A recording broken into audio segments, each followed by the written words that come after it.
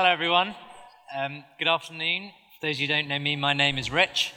I'm going to be kind of leading us through this next part of our meeting together. And what that's going to look like is that we're going to pick up a series that we've been in over kind of the summer months, exploring the life of Daniel. And we've been seeing within this story that Daniel is a guy who is placed for purpose. That's what we kind of called the series as we've explored it together, that we found that Daniel is someone who's been put in a unique position, that he lived at a point of history where the Israelite people had been taken into captivity in a foreign culture, foreign land, captivity in Babylon. But even in that place, God had good things for him, that God had put him in that place in order that he might influence and bless the world around him. That however many of us are here in this room today, maybe 30 or so, the same is true of us as well. That each of us has a unique place, and that in that place we are placed for purpose. That God has good for us in that place, and that good is primarily to know him, to enjoy him, and to reveal him to those around us.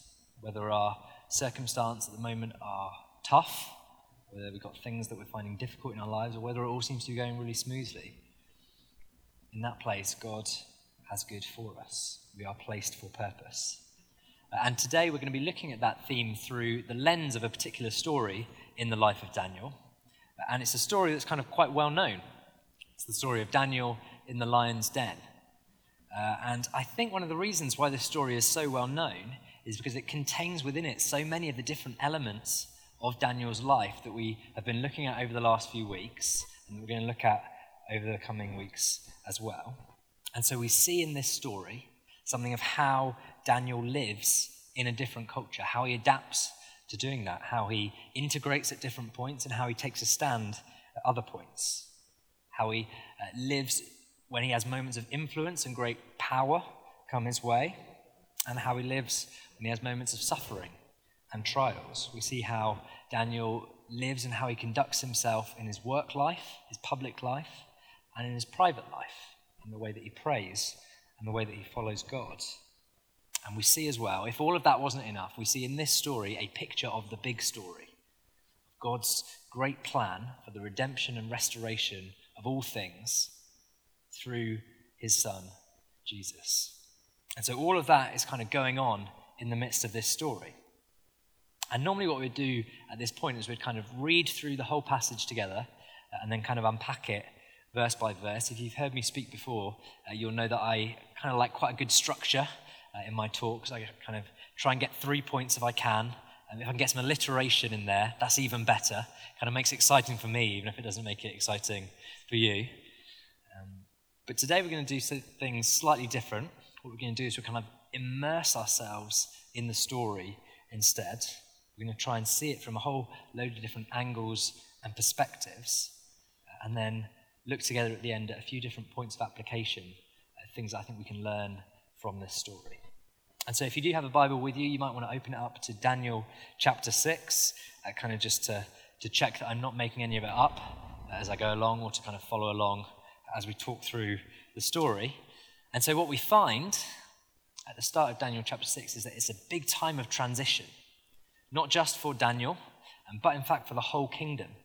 And so in the last couple of verses of chapter 5, we found that the old king, a guy called Belshazzar, has been killed. He's been murdered in the night, and his kingdom has been taken over by someone different. A new emperor has risen to power, a guy called Darius. And Darius is not a Babylonian. He's a Mede. And so what we've seen at this point is that something quite dramatic has happened in the life of the kingdom. The Babylonian Empire that Daniel has been living in has been taken over by another empire. It's a new kingdom. It's now the Medo-Persian Empire. It's the greatest kingdom, the biggest empire the world at that point had ever seen. It stretches all the way from kind of Israel, Palestine in the west to modern-day Pakistan in the east, in the south kind of Egypt, and in the north to what is now Russia. So it's a big, big expanse of space. And so it's an uncertain time. You've got this massive new kingdom, new rulers, a new dynasty, They brought with them a new culture, new laws. And what all this is going to mean for Daniel and for the Israelites is at the moment a little bit unknown. It's all a little bit uncertain. And so what we find as we start Daniel chapter 6 is that Darius, the new king, decides that he wants to stamp his authority on this new kingdom. And so he's like a new CEO. He's just taken over and he wants to put all of his people in charge. And so what he does, we read, is that he has reorganized the kingdom.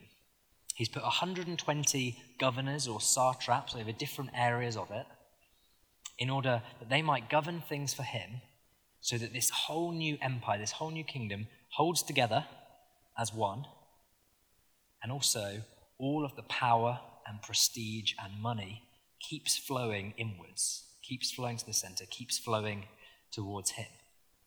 And so he puts these 120 people in charge, and over them he puts 3 other individuals as well. And one of those is Daniel. And so this is where we find Daniel. We find him at this point having lived in Babylon for 60 or 70 years. We've kind of skipped forward in the story a little bit. He's been there a long time. And what he's been doing is he's been living out a call that the prophet Jeremiah had made to the people in exile. A call to bless the city that they're living in. A call to seek its good in order that as it prospers, they too would prosper. Daniel's been living that out now for a long time.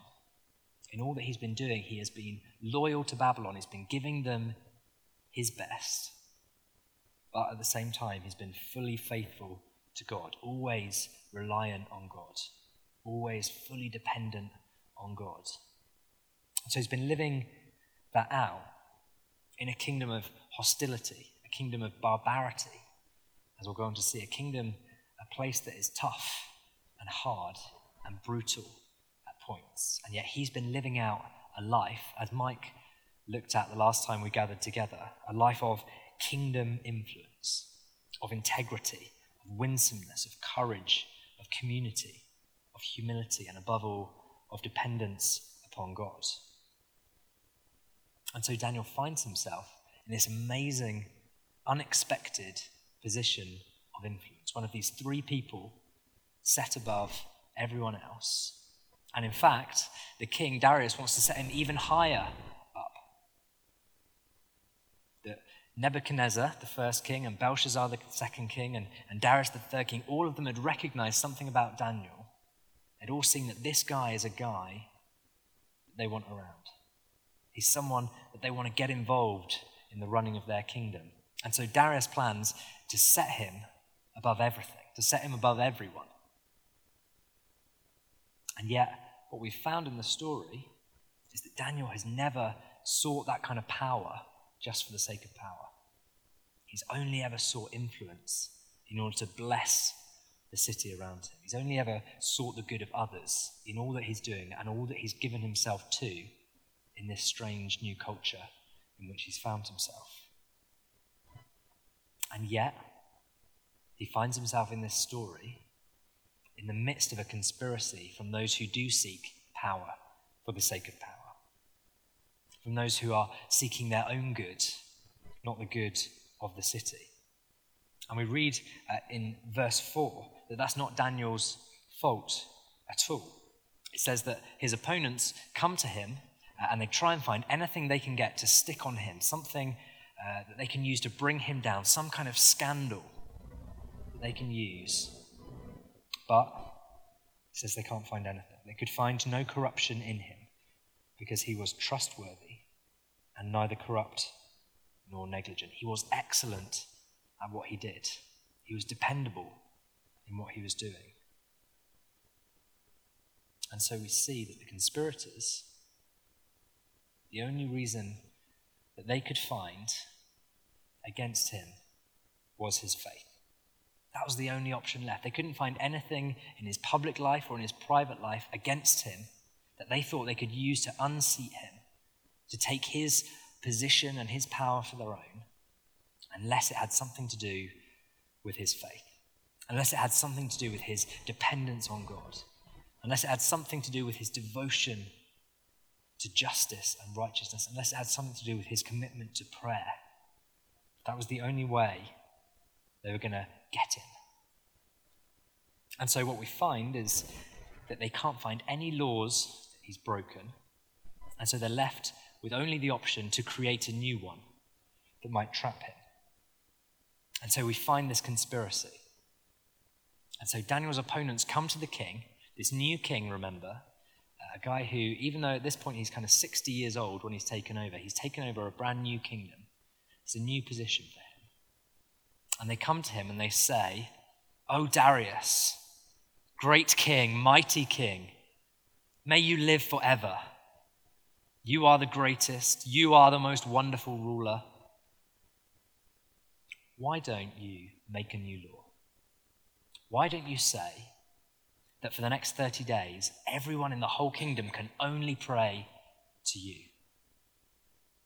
Wouldn't that be kind of a fitting tribute to your majesty and to your might, to your splendor and to your glory? And if anyone does anything other than that, they pray to any god or man other than you, they should be thrown into the lion's den." And Darius, caught up in his pride and his new position and all the prestige and the power that he's got, agrees. He signs the law. He writes it as if it's written in stone in order that it cannot be changed, it cannot be revoked later on. And Daniel hears about this. He hears about it. And the first thing he does is defy it. And so if we look down at verse 10, what it says is this: "Now when Daniel learned that the decree had been published." So in other words, what it's saying is that Daniel has no excuse for what's coming next. He knows exactly what is going to happen. He can't plead that he was ignorant of this new law. He knows what it is. He can't claim that he was kind of confused or mistaken about what it was or what it said. No, Daniel's perfectly clear. And now when Daniel learned that the decree had been published, he went home to his upstairs room where the windows opened towards Jerusalem. 3 times a day he got down on his knees and prayed, giving thanks to his God, just as he had done before. Daniel wants us to know that what comes next is not an accident. He knows that if he goes and does this, he will be thrown into the lion's den.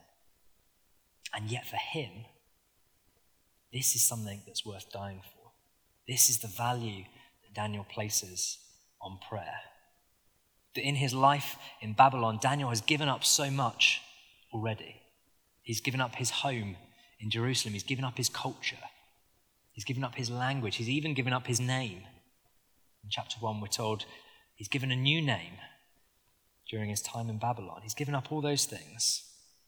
And yet, this is one thing he is not willing to give up. This is something that for Daniel is worth dying for. But the thing is, if you read your way through the Old Testament up to this point, if you look at and study in detail all of the laws of the Israelites, all of the commands that God gives to his people, nowhere in there will you find a command that you have to pray 3 times a day. Nowhere in there will you find a command that you have to go back to your house when you pray, where your enemies might be waiting for you. Nowhere do we find a decree or a law anywhere that says that when you pray, you have to pray on the upper floor of a house next to an open window in order that anyone who is walking past might see. We can't find that anywhere in the Old Testament. And so we're left with the conclusion that this is Daniel's choice, that he knows what's coming next, and yet so important to him is prayer, that this is what he has decided to do, to make a statement that God is greater in his life, that he will not bow and bend the knee to any man or any king. We're to know at this point that all that's coming could be avoided. Daniel could go to the woods to pray. He could pray in his closet. He could pray early in the morning before anyone else has gotten up. He could pray late at night after everyone else has gone to bed. But he doesn't. He values prayer more than life. He has the same perspective that Shadrach, Meshach, and Abednego have back in chapter 3. When they're threatened with being thrown into the fiery furnace, they don't bow down before a golden statue. And their response to that is that they believed that God could save them, but that even if he did not, they would not bend the knee. They would not bow to the idol.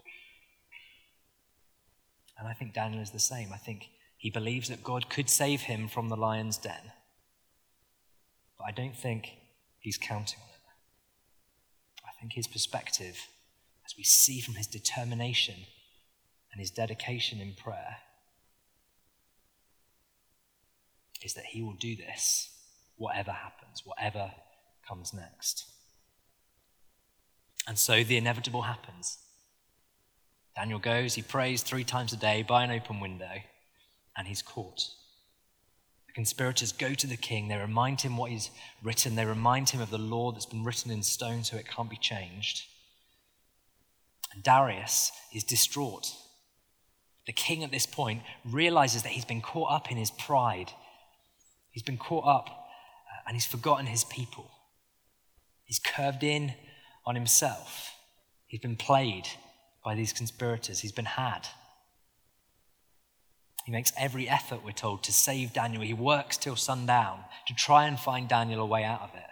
We can imagine him kind of hiring the best lawyers of Babylon to try and find some kind of technical loophole to get Daniel out of this. And yet, so clear is the law, and so clear is Daniel's defiance of it, that nothing can save him. And so, it says in verse 16, the king is left with no choice. The king gave the order, and they brought Daniel and threw him into the lion's den. And the king said to Daniel, "May your God, whom you serve continually, rescue you."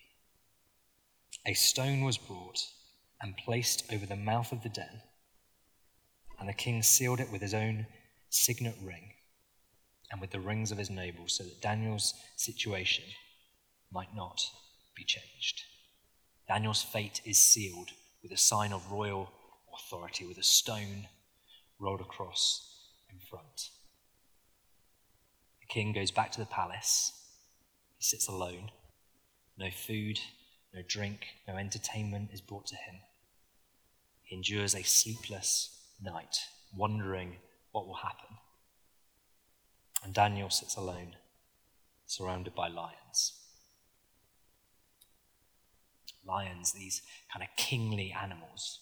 Is there anything that kind of represents the power of a monarch more than a lion?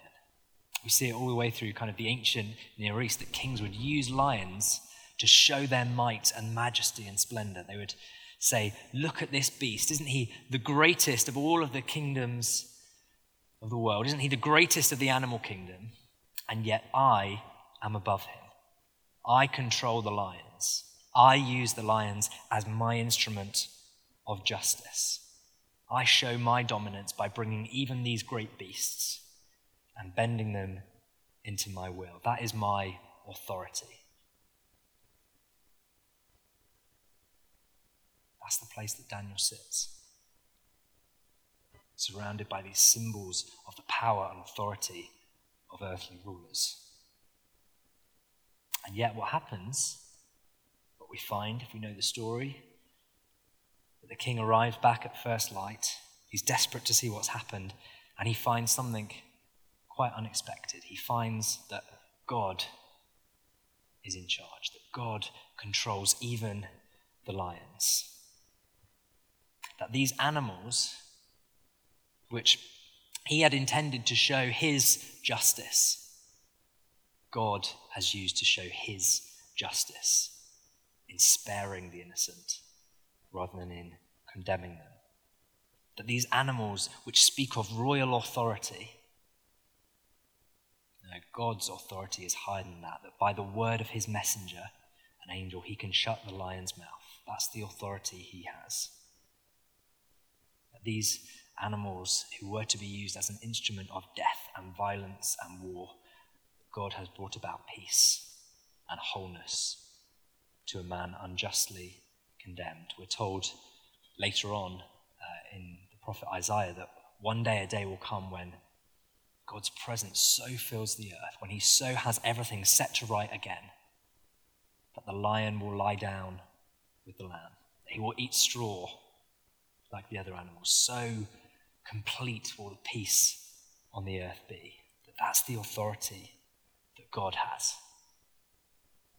And the king, rather than taking that as some kind of slight against him, is overjoyed. He's overjoyed. But in a reminder that this is still a hostile, barbaric culture, he rounds up the conspirators and their families and he has them thrown into the lion's den instead. It's a reminder that even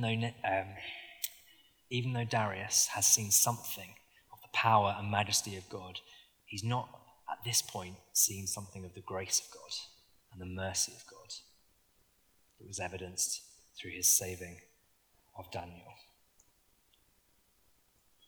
But to his credit, Darius, having seen all of these things, issues a new proclamation, a new decree. He writes, it says, to all nations and peoples of every language in all the earth.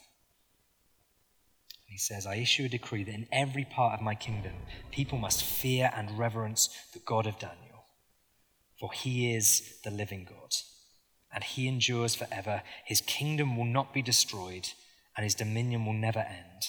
He rescues and he saves. He performs signs and wonders in the heavens and on the earth. He's rescued Daniel from the power of the lions. And Daniel is restored to his position. He's raised up again in the kingdom, and he prospers from this point on. That is the story. It's a well-known story, isn't it? It's a great story, but it's one that's great to get stuck into in order that we can see that there are so many things in this story which speak about our experiences in our culture today, at the moment, that speak about the goodness of God in every situation and every circumstance. And so I think there are a few particular points of application that I'd like to look at. And the first of those is that we are to enjoy the big story. We're to keep enjoying the big story, the story that is Jesus' story. Because Jesus' story is the story that we see in the life of Daniel. We see someone who comes and lives a perfect life, who does good to those around him, who always seeks the best of others, a righteous man in every sense, who is unjustly condemned by conspirators, who is sealed in what is thought to be his tomb, with a stone rolled across in front, a mark of royal authority put upon him. A situation which seems hopeless, and yet God turns it for good. That's the story of Jesus. But where the story is different is that Jesus dies. Daniel lives, and Jesus dies. But the question we're left with is why does Jesus die? If God spares the innocent, why does Jesus, the only man to live a perfect, holy, sinless life, why does he take a death? Why does he bear a punishment and a penalty which is not his to bear? What we see is he takes the death that the conspirators in Daniel's day received.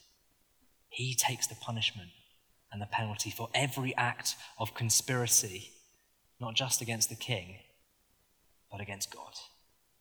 For every act that we make that is a conspiracy against God, every moment that I in my life put myself at the center, that I proclaim myself king and Lord, and say that I am the one that all praise and attention and goodness need be directed to. Jesus takes that and he bears that in his death on the cross. He takes our man-centered, us-centered, me-centered way of living, and he bears it in himself. And then, to demonstrate and prove what he has done. He is lifted up from the tomb.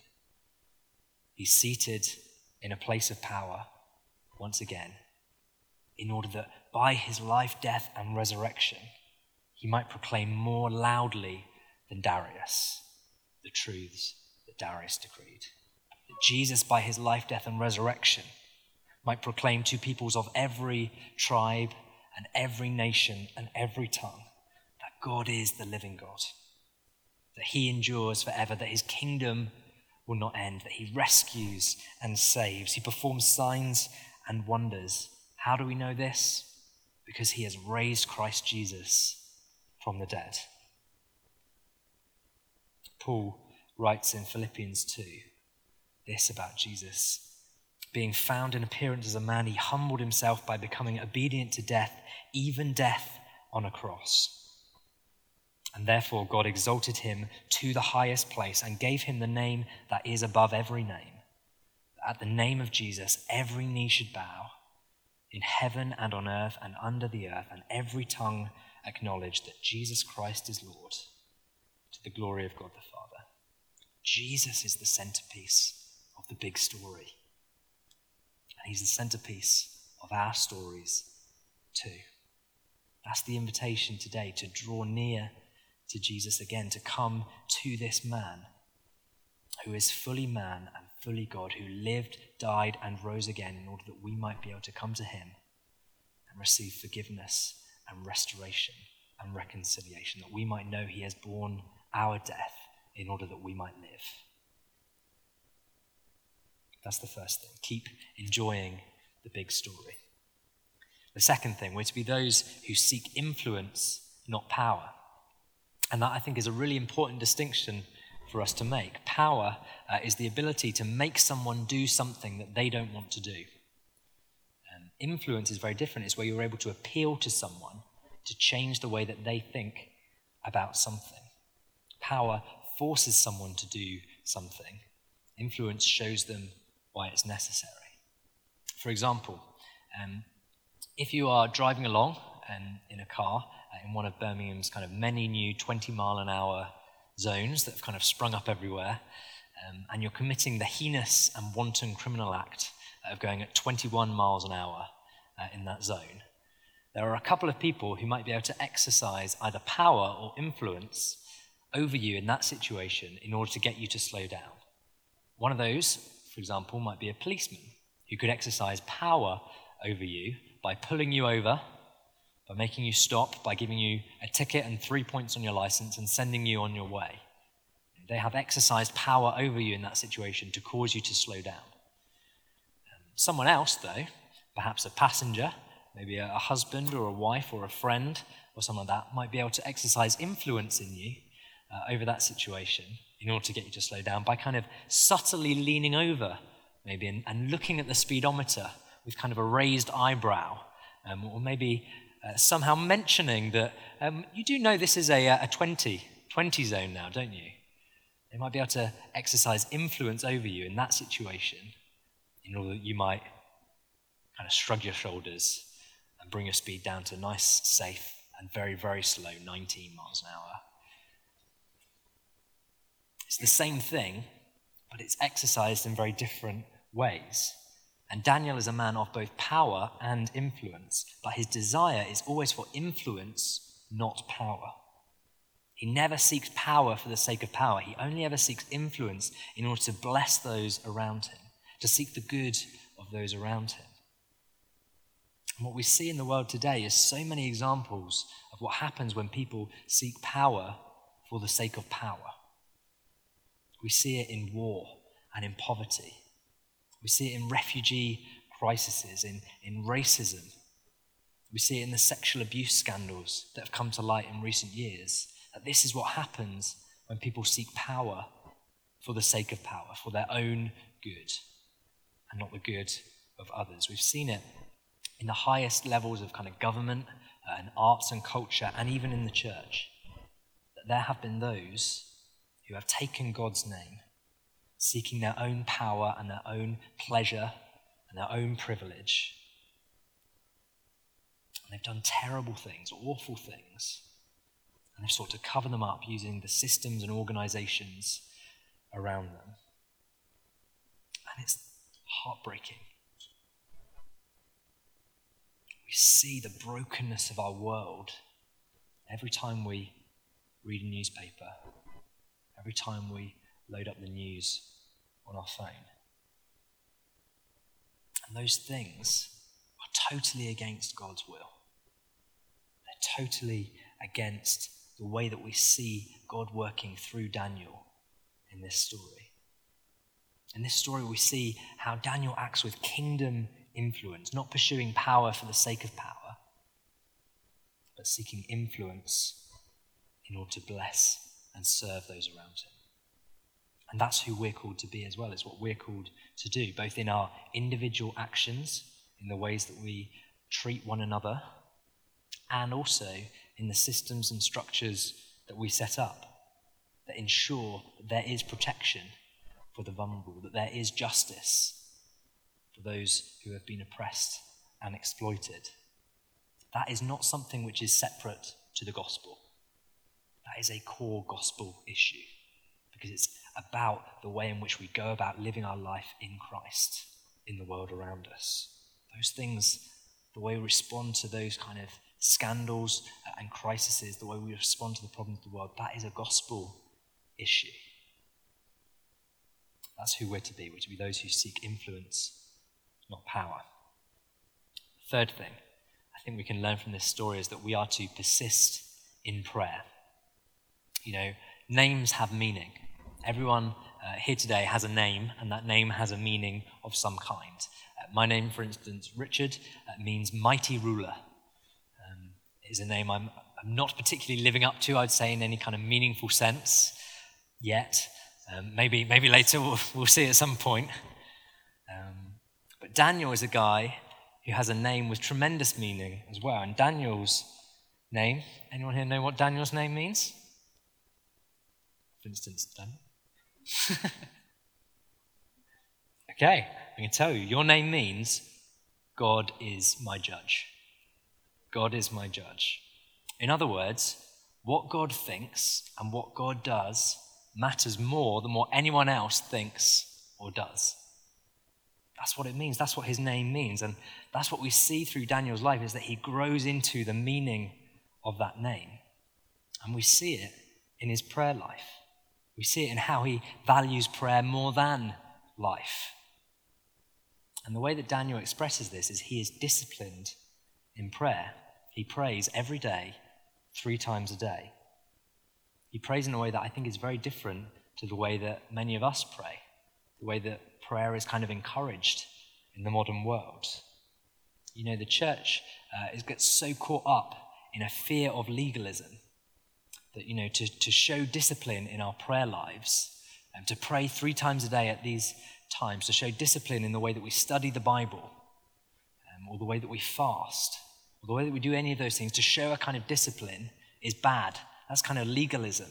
We need to stay away from that. That the only true prayer, the only true way to follow Jesus is if we're doing it all spontaneously.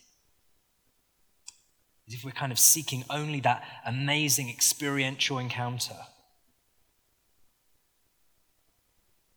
I think we see in the life of Daniel that discipline is not the boring substitute for kind of spontaneity and power, but discipline is the garden where those things grow.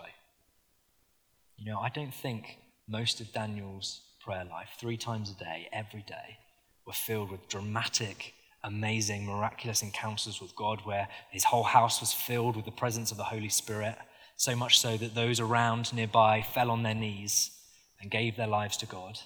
We don't see that in the story. What we see is a guy who's faithful and committed in his prayer life. That his discipline of prayer maybe is one of those things that leads to moments of radical encounter, of incredible moments meeting with God. You know, Jesus, someone who was fully God, is more disciplined in prayer than almost anyone else. He rises early in the morning, much earlier than I rise to pray. He goes off to lonely places to seek communion with his Father, because because he loves being in the presence of his Father. He loves being devoted and expressing his devotion to God in prayer. That's something we're seeing at the moment more and more in the church in the UK. There's a movement of prayer growing from the ground up. And there are different movements, kind of the 24/7 prayer movement, the Thy Kingdom Come movement in the Anglican Church that's putting prayer back on the agenda. That's something we want to get on board with as a church. We are committed, as Sarah said early on, to believing that God is the one, and what he thinks and does matters more than anyone else. And so we will give ourselves to praying to him, to seeking more of him in our lives. We are to persist in prayer. Next thing, I think we are to expect opposition, but we're not to fear it. Daniel, we're told in the story, is faultless. He does nothing wrong in his public life, and yet he is still opposed. And therefore, we should expect that as well. We should expect that the more we seek the good of the city, the more others will try and twist that for their own good. We're to expect it, but we're not to fear it, because even in that place, even in the lion's den, God is working out his purposes and turning them for good. Some of the opposition and the suffering and the trials that we'll face is really big, and some of it's really small. You may have noticed, if you've been around a few weeks, that the plant outside our church, we have a number of plants in nice pots outside to kind of make everything slightly greener around here. One of our plants has been stolen outside the church. It's a very hard-born crime that somebody walks along and thinks, that Griselinia littoralis would look excellent in my garden, I'm having that. That's kind of opposition, but it's quite kind of small-scale opposition. It's very hard-born opposition. Some of the opposition that we're facing in our lives, some of the trials, some of the circumstances that we're going through are much bigger than that. They're much harder.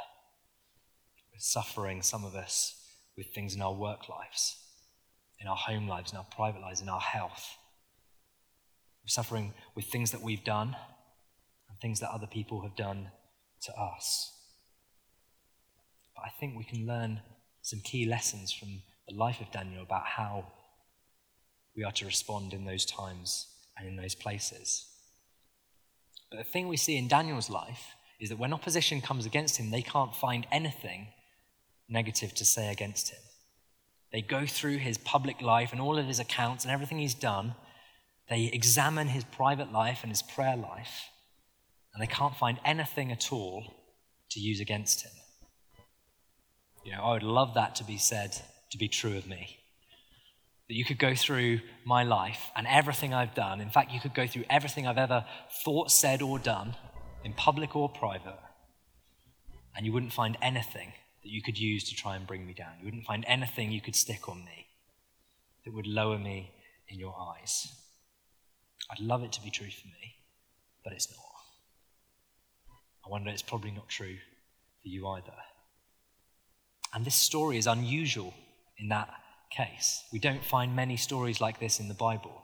Most of the stories in the Bible are kind of pretty messed up, pretty broken people that God still lovingly works through and restores and redeems. That's most of the stories we find.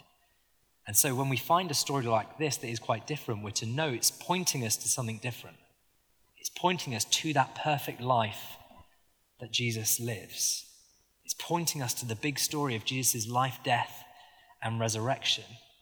And it's pointing us to the knowledge that in what he does as he dies on the cross, Jesus is drawing us back to himself, and he's offering a place where we can know true forgiveness and true healing and true restoration, no matter what circumstances we're going through, no matter what trials we're facing, no matter what is being done to us, no matter what consequences we're living with of what we've done to others. Jesus creates a place where we can know there is hope and life and a future. And that's what we're giving ourselves to as a community.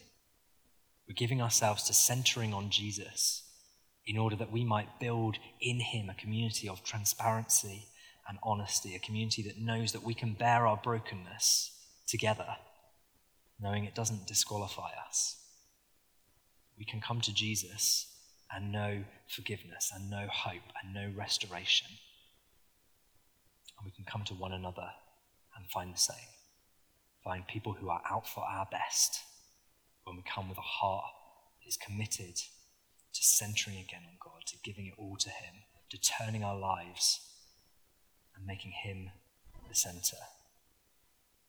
We're to know that in that place, just like Daniel had a name that he was given and grew into, we are given new names in Christ that we are to grow into. We are called those who are loved, who are accepted, who are chosen and freed and forgiven. We are those who are named children of God, an identity to grow into. And we're to know that Jesus is always with us. Whatever we're facing, whatever circumstances and situations, Jesus is in the lion's den with us, just as he was for Daniel. He has never left us, and he will never leave us or forsake us. Because that is who he is, and that is what he has achieved by his life, death, and resurrection. So that's the next thing. We're to expect opposition, but not to fear it.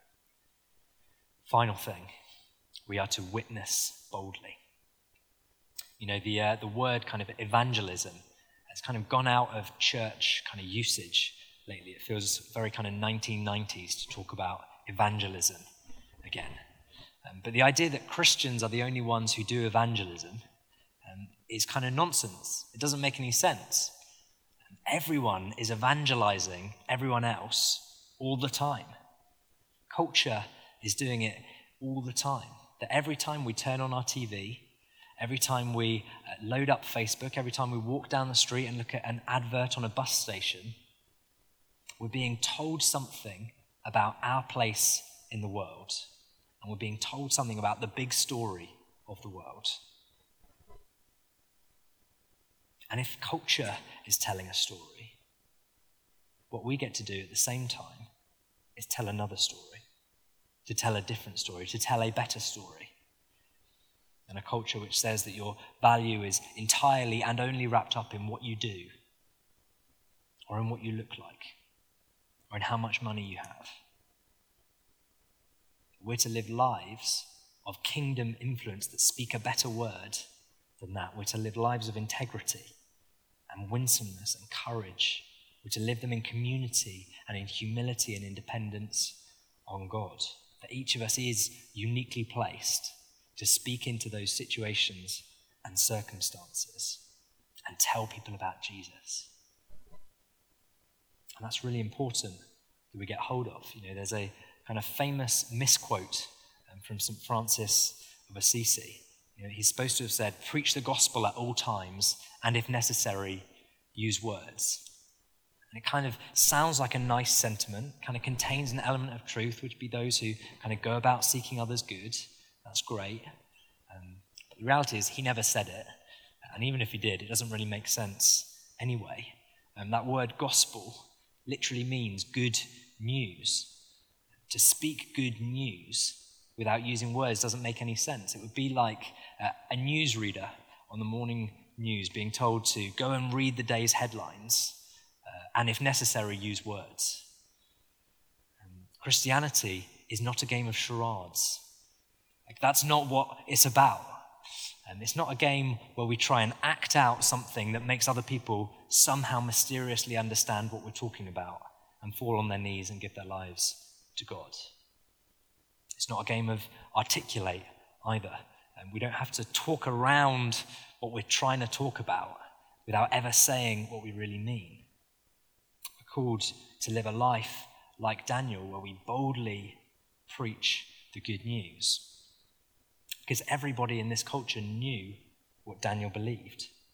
Not by magic, not by kind of spiritual osmosis kind of going out, but because he lived out his life of faith publicly. You know, everyone knew that they could go to a certain place at a certain time and that Daniel there would be praying. He would be giving thanks to God. He'd be giving his devotion, his adoration to his God. Darius knew enough of what Daniel believed to issue a proclamation to the whole world that this is the living God, that he is a God of miracles, he is a God who saves and rescues, that he is a God of a kingdom which will never end. Everybody knew what Daniel believed. And that kind of thing is hard for us to get to grips with in our culture. We live in a world where we're told that we can believe what we want to believe as long as we kind of keep it to ourselves, as long as we stay kind of hidden away. That you can believe in God if you want to, that's fine. You can believe in the Force if you want to, or the flying spaghetti monster, or anything else, as long as you kind of wrap it up and keep it in secret and don't tell anyone else about it. Evangelism done bad, kind of the guy with the megaphone on a street corner shouting only condemnation and hatred, has turned us off to the idea of telling people about Jesus. But the message of Daniel, what we're to learn to live with, having seen this story and seen what happens in Daniel's life, is that we're not to be those who are always looking for an easy fix or a quick solution. We're to be those who are in it for the long haul. It's a call to a bold witness, knowing that none of that stands against what we were looking at earlier in terms of the way we conduct ourselves and our character and our integrity and our actions. All of those things are vital because they create the opportunities where we can speak about Jesus, where we can tell a better story than the story the world is telling, and we can tell people about their place in that story. That God has chosen them and called them and loved them from before the beginning of the world in order that they would be known by him and drawn to him and healed and forgiven and loved. That each of us from that point is placed with purpose in the big story of God's grand plan for redemption and restoration, to call forward that future moment when God will set everything to rights and bring it into the present. That's who we're to be. That's a better story. It's a better word. It's a word our culture needs to hear. And it's a word that we need to be telling one another daily. So those are the 5 things that I think we can learn from this story. And then kind of wrap them up, bring them all together in one thing. It would be this, that our words have power. Our words have power, and so we are to keep telling this story. We're to keep using our words to influence well, to seek influence, not power for the sake of power, but to bless those around us. We are to persist in prayer, knowing that God's opinion, what God thinks, and what God does matters more than what anyone else thinks or does. We're to use the power of our words to stand with one another in our trials and our sufferings, to speak comfort and peace and wholeness to one another in our darkest moments, to be with one another in our own lions' dens. And we are to witness boldly. We're to tell people the good news about Jesus because it is news to be shared, to be enjoyed, and to be lived in. Why don't we stand together? I'm going to pray and then we'll close.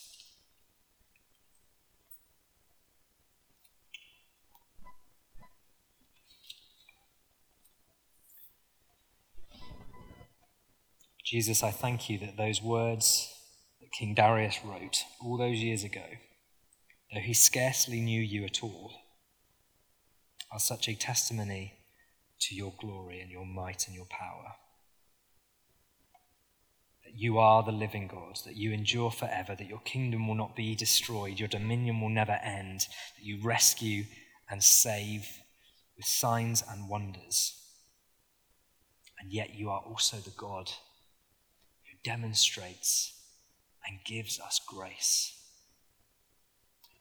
The God who is high and mighty above all things and yet draws close to us in order to bring to us peace and comfort and wholeness. And we thank you, Lord, that you have done this in the life, death, and resurrection of your Son, that in Jesus we can be those who know we are healed and whole once again. We can come to you knowing that, as it says in your word, your yoke is easy and your burden is light. You are not a God who is out to get us. You're a God who longs for our best, who loves to speak truth into our lives in order that we might know you and enjoy you and reveal you in each of our unique situations. And so we say, thank you, Lord.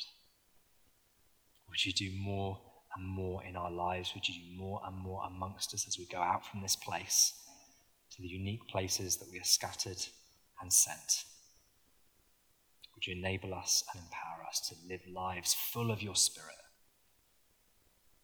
Lives of kingdom influence, lives of boldness and courage.